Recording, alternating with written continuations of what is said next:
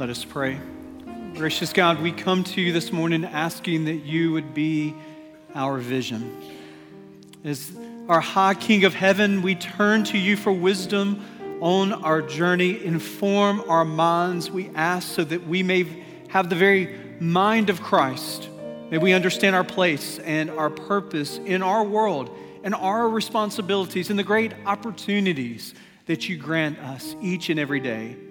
Help us in the power of your Spirit to hear your true word to us and to respond in faithful, obedient, living worship to you, our God and our Savior.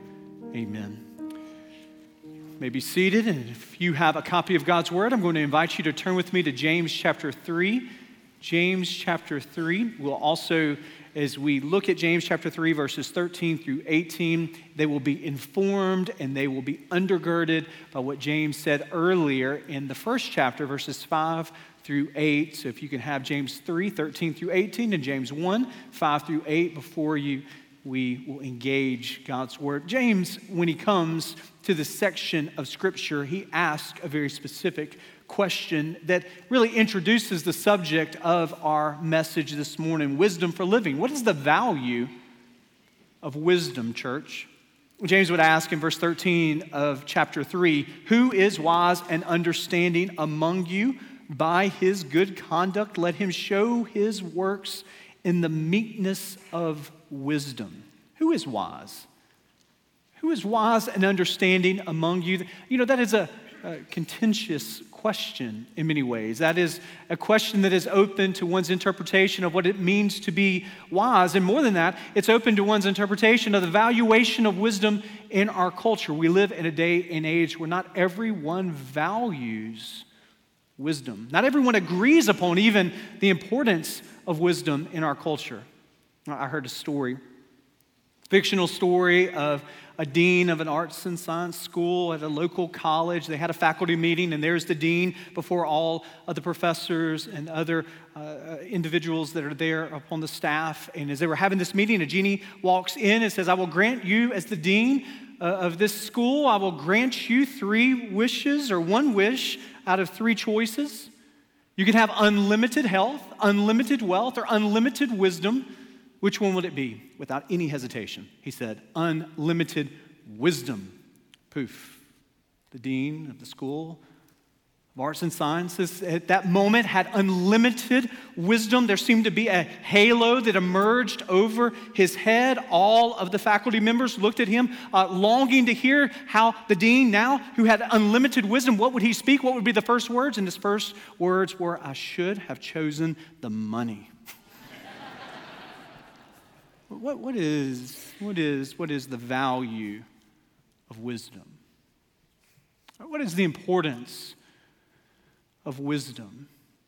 What is the need for wisdom in your life and in my life? Well, before we understand, we must see how James speaks of it. And he speaks of it in verses 5 through 8 of James chapter 1. If any of you lacks wisdom, let him ask God, who gives generously to all without reproach, and it will be given him. Let him ask in faith, verse 6, with no doubting, for the one who doubts is like a wave of the sea that is driven and tossed by the wind. For that person must not suppose that he will receive anything from the Lord. He is a double-minded man, unstable in all of his ways. There are 3 principles that I want us to discover from James 1 in conversation with James chapter 3. And the first principle that I want us to discover is the nature of wisdom.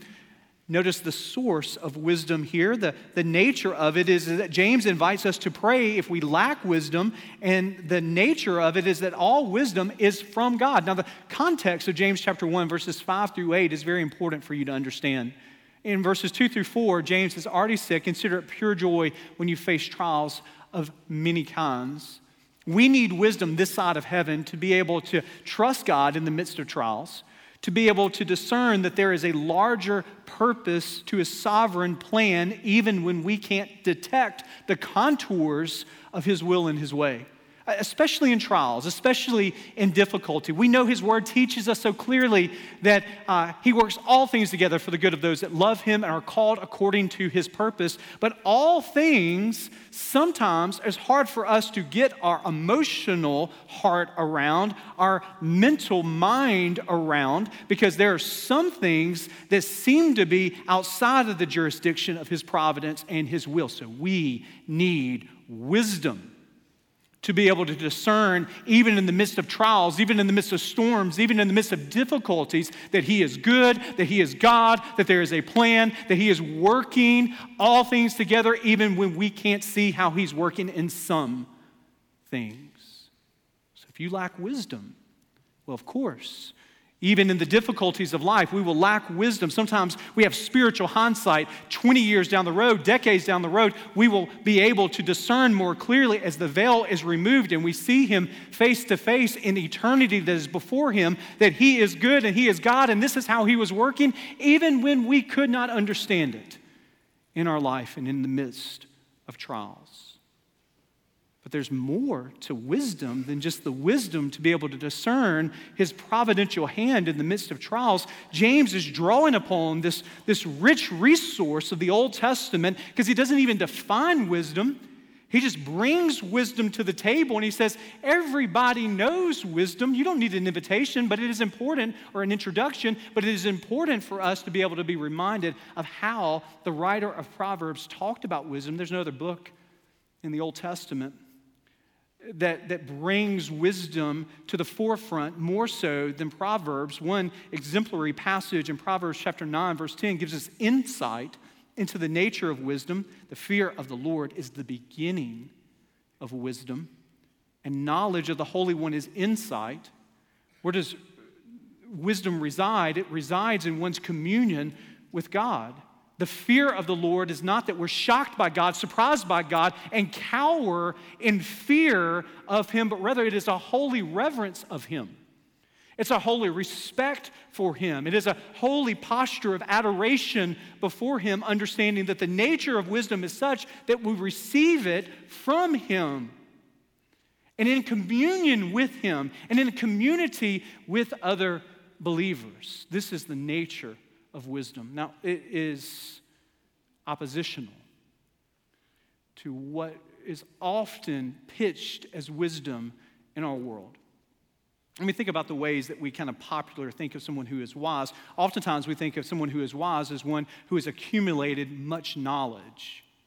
The wisdom is the accumulation of knowledge. So you say, and this is a wise person because this person is able to sit down with a lawyer and talk about the intricacies of tort reform. And then the next day he's able to sit down with a physicist and talk about string theory, quantum mechanics. Boy, this is a wise person. And then the next day he's having coffee with a farmer and he's talking intelligently about the rotation of crops. This is a wise person because he's got this grand accumulation of knowledge. But you need to understand that the accumulation of knowledge is not synonymous with God-centered wisdom. I love the way Kent Hughes, who's a pastor outside of Wheaton College, their suburb outside of Chicago, he says it this way when he says, man, through his vast accumulation of knowledge, has learned to travel faster than sound, but displays his need of wisdom by going faster and faster in the wrong direction. Knowledge isn't always an accumulation, or wisdom is not always an accumulation of knowledge. Knowledge isn't the same thing as wisdom. Wisdom is oftentimes also described as an accumulation of age. So someone is wise when they have a lot of years that are behind them and less years that are before them. When you see more in life in the rearview mirror than you would most naturally be a wise person. And oftentimes that is true. That a believer who has gray hair upon them and a seasoned life behind them is oftentimes a wise person. But many of you in this room, you have said the cliche within the context of your workplace, in the context even of church. There very well may be that you've had the ability to serve alongside of somebody, and they're in their 20s or early 30s, and what did you say about them? They're wise beyond their years. There's something about wisdom that is not solely contained in the accumulation of age, because you also know, on the flip side, individuals that have a lot of years behind them, but spiritually they are foolish in their practice. Wisdom isn't just an accumulation of knowledge. Wisdom isn't just an accumulation of age. Wisdom is God-centered understanding for living your life and my life.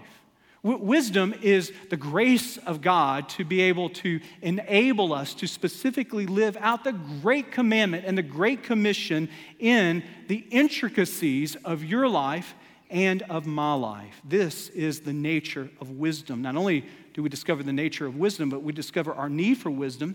Look again with me in James chapter 1, verse 5. Notice that James says, if any of you lacks wisdom,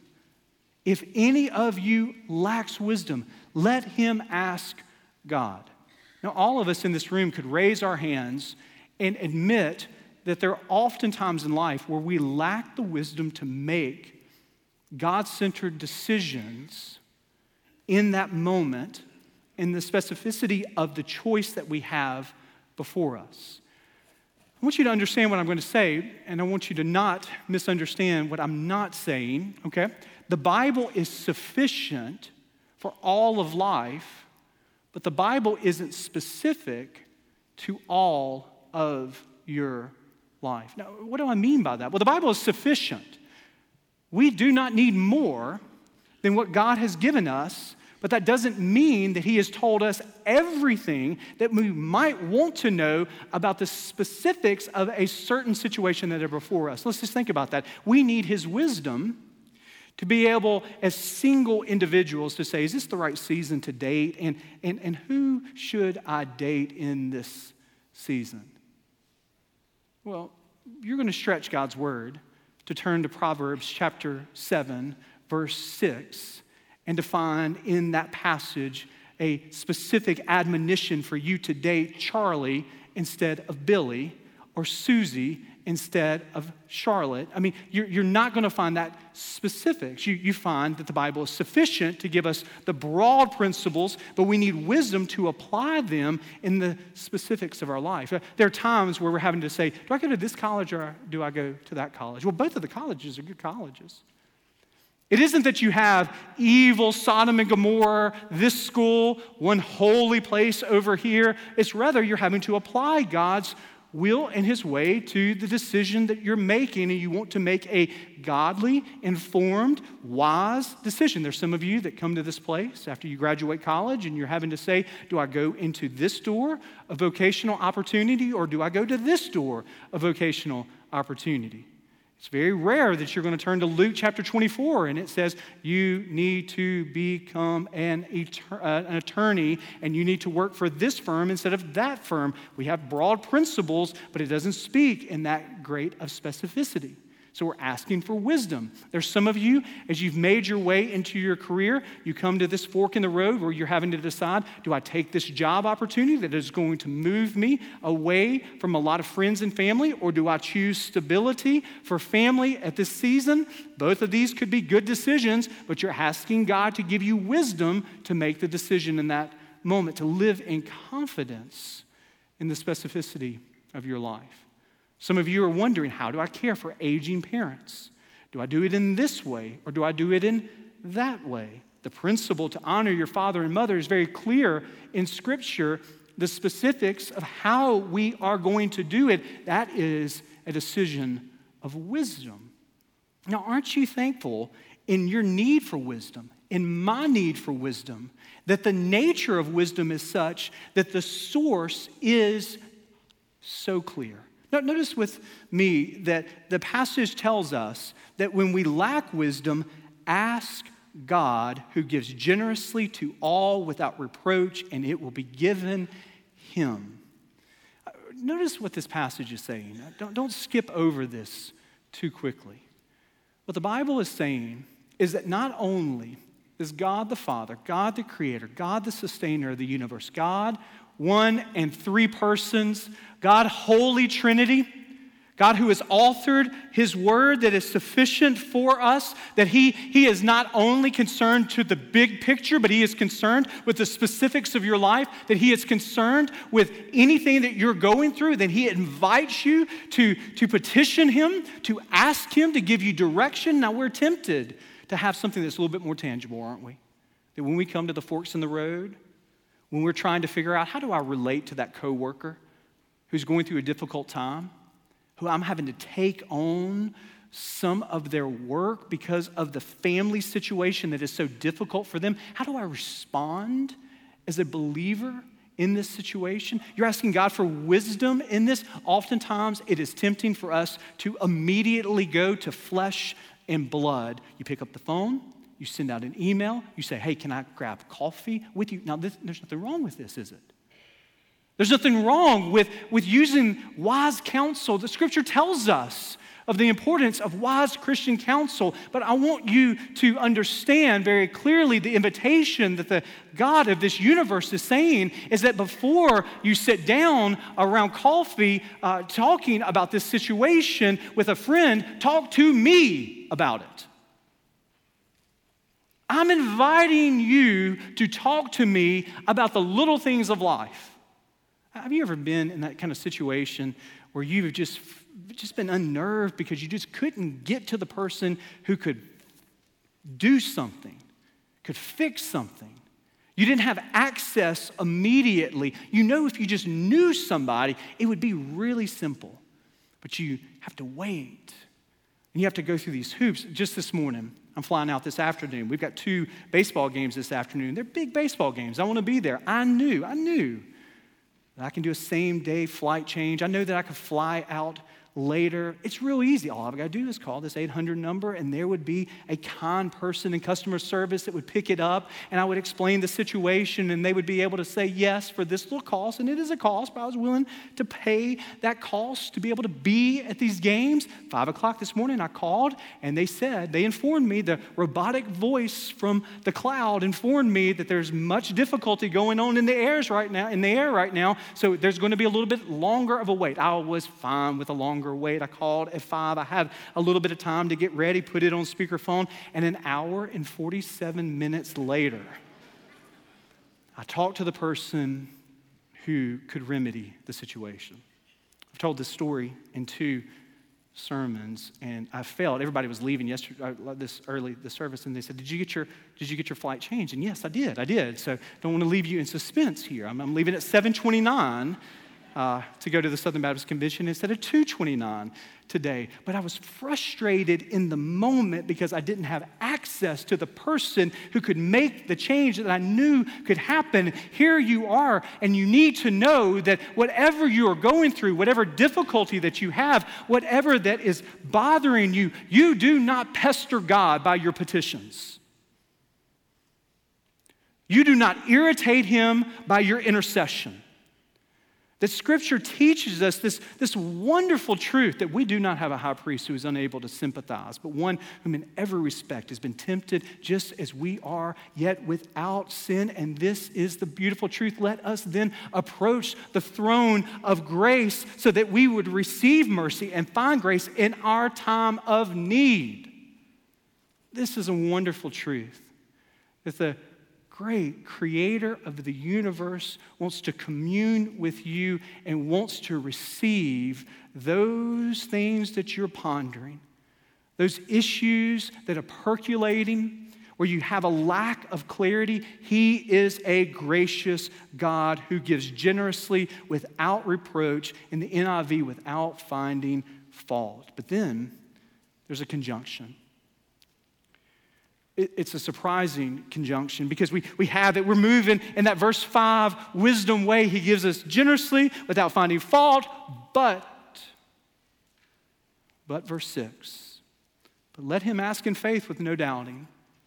Ask in faith with no doubt. Is this a cognitive doubt? Is James talking about that we shouldn't doubt the existence of God? God, 1 and 3, God, holy unity, but 3 persons. Is that what he's talking about? No, that's not what he's talking about. In verses 6 and 7, he goes on to explain it. He says, don't doubt, ask in faith. Don't be like a person that is like a wave of the sea. He gives an analogy that is driven and tossed by the wind, for that person must not suppose that he will receive anything from the Lord. He is and put an asterisk by this phrase.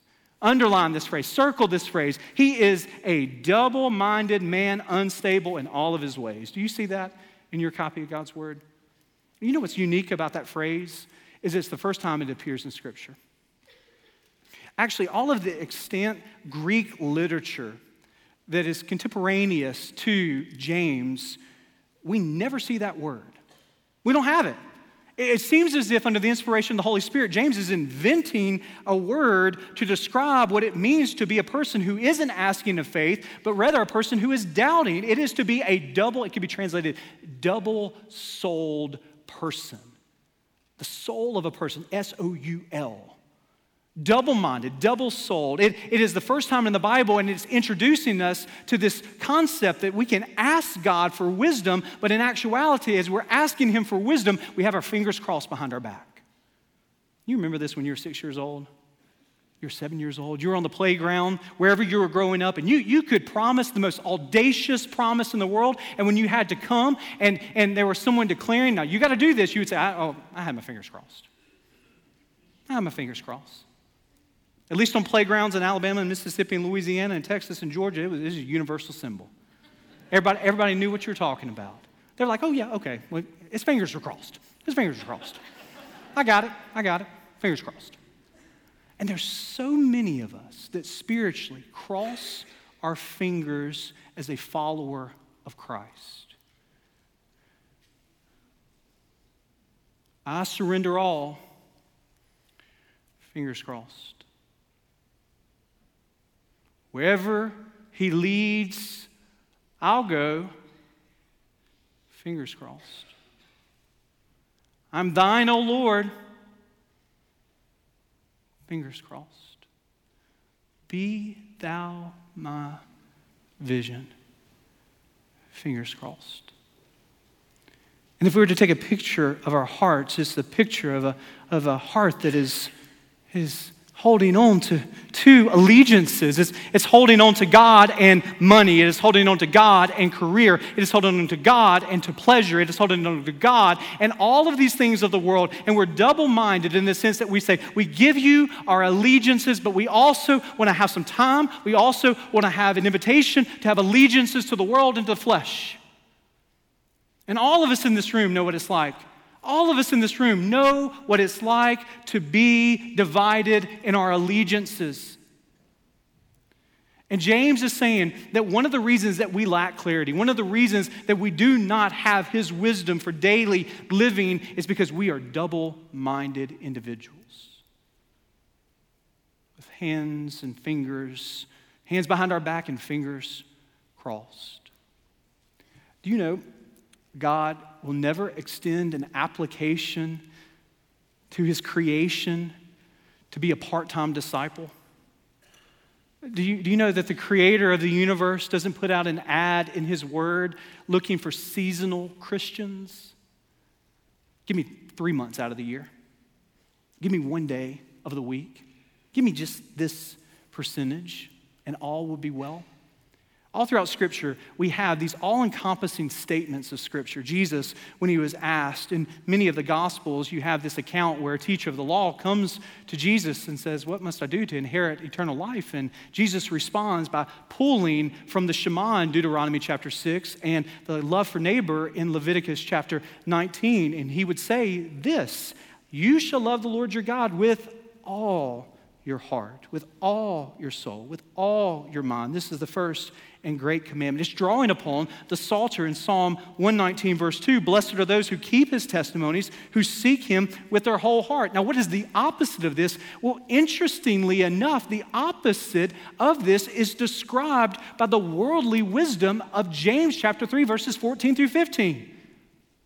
He tells us in chapter 1, this is what godly wisdom looks like. Then he says, well, if you want to know the antithesis of it, this is what you're going to look like. Verse 14, James chapter 3, but if you have bitter jealousy, selfish ambition in your hearts, divided souls, divided minds. Do not boast and be false to the truth. This is not the wisdom that comes down from above, but is earthly, unspiritual, demonic. For where jealousy and selfish ambition exist, there will be disorder. Did you notice that word? There will be disorder. There's not going to be clarity. There's not going to be a sense of peace. There's going to be disorder and every vile practice. Why? Because we're double-souled. We're double-minded. Fingers behind the back, crossed. Giving allegiances to him and allegiances to the world simultaneously. And we ought not to expect that there would be this sense of clarity. And there's some of you in this room that know what it's like to lack peace in your life right now. And it isn't the situation. It isn't the coworker. It isn't a family member. It's you. Double-souled, double-minded in that place. Do you remember, this is decades ago, I'm getting older, we're getting older, all of us age, don't we? But Mrs. Doubtfire seems at one time to be a new movie. Well, it's decades ago, but do you remember seeing Mrs. Doubtfire? Robin Williams was a star of Mrs. Doubtfire. If you haven't seen the movie, this is the premise. Robin Williams, it's a strange premise. It's hard to describe this real quickly here. But, okay, so he's divorced from Sally Fields. Sally Fields is his wife. Okay, so he's got 2 kids, maybe 3 kids. It's hard for me to remember this right now. And he says, I want to be in greater proximity to my children. So what I'm going to do is, I know that my ex-wife has got an application out for someone to be a nanny. So I, Robin Williams, who's playing the character of these children's dad, who wants to be in closer proximity, says, I'm going to dress up as a British nanny, and I'm going to actually be hired by my wife. You know, it's a premise that's hard to work out in the actual world, but for the movie, it works out, and it's really funny. And so there's this kind of pivotal scene where he, Robin Williams, dad of the 2 children, masquerading as Mrs. Doubtfire, is in this business meeting where he is meeting with this TV executive, and he's hopefully going to get this position, so he's got to be himself, but he's also got to be in the same restaurant with his family as Mrs. Doubtfire. So the whole back and forth of this scene is he's dressed up, he goes into the restroom, 3 minutes later, he takes it all off, he goes and sits down with the TV executive, and he goes back and forth, and finally he sits down with the TV executive that stares at him and says, what is that on your lips? And he had forgotten to wipe off the lipstick. There are some of us that know what it's like to say all to Jesus, all to Jesus. But if we were to be truthful, the lipstick of the world is freshly minted upon our soul. All of us in this room are prone to wonder. All of us in this room are prone to leave his way. Where do we find wisdom? Well, we find wisdom in relationship to a God who desires to give it to us. We find it in consistent prayer. We find it in digging deeply in God's word. We find it in applying God's word to our life. We find it in the counsel of faithful believers, men and women who love us, who know us, and who love and know the Lord. We find it in the context of the church. Now, some of you in this room, you need to hear this because you're looking for wisdom in all the wrong places. Johnny Lee was this country singer, and many of you know that song, looking for love in all the wrong places, looking for love in too many faces, searching their eyes, looking for traces of what I'm dreaming of. After the 825 service, somebody came up to me and said, you ought to sing that song. That would not be wise, would it? So, looking for wisdom in all the wrong places. That's where some of you are this morning. Some of you are looking for wisdom in the eyes of the world, looking for wisdom in the traces of the world. And today is the day to admit that at this moment I am double-minded. And this is the great promise of Scripture. If we confess our double-minded tendencies, that He is faithful to forgive us and to cleanse us from all unrighteousness. When we seek God, we find wisdom. When we seek God, we live wise life. Seek ye first the kingdom of God, and all of these things will be added unto you. Let us pray. Gracious God, we thank you that you are a God who desires to direct. we admit that we often, all of us in this room, know what it's like to live a distracted life. And there's none of us in this room that are not prone to wonder. There are none of us in this room that are not tempted sometimes to look for wisdom in all the wrong places. Lord, we confess that it's tempting sometimes to look to the world, to look to popular opinion, but we today, we set our hearts upon you in your word, knowing that you are sufficient to guide us in and through your word. You're sufficient in and through the power of the Holy Spirit to guide us to live wise lives, informed by your word. May we, even today, turn our eyes to you, Jesus. It's in your name we pray. Amen.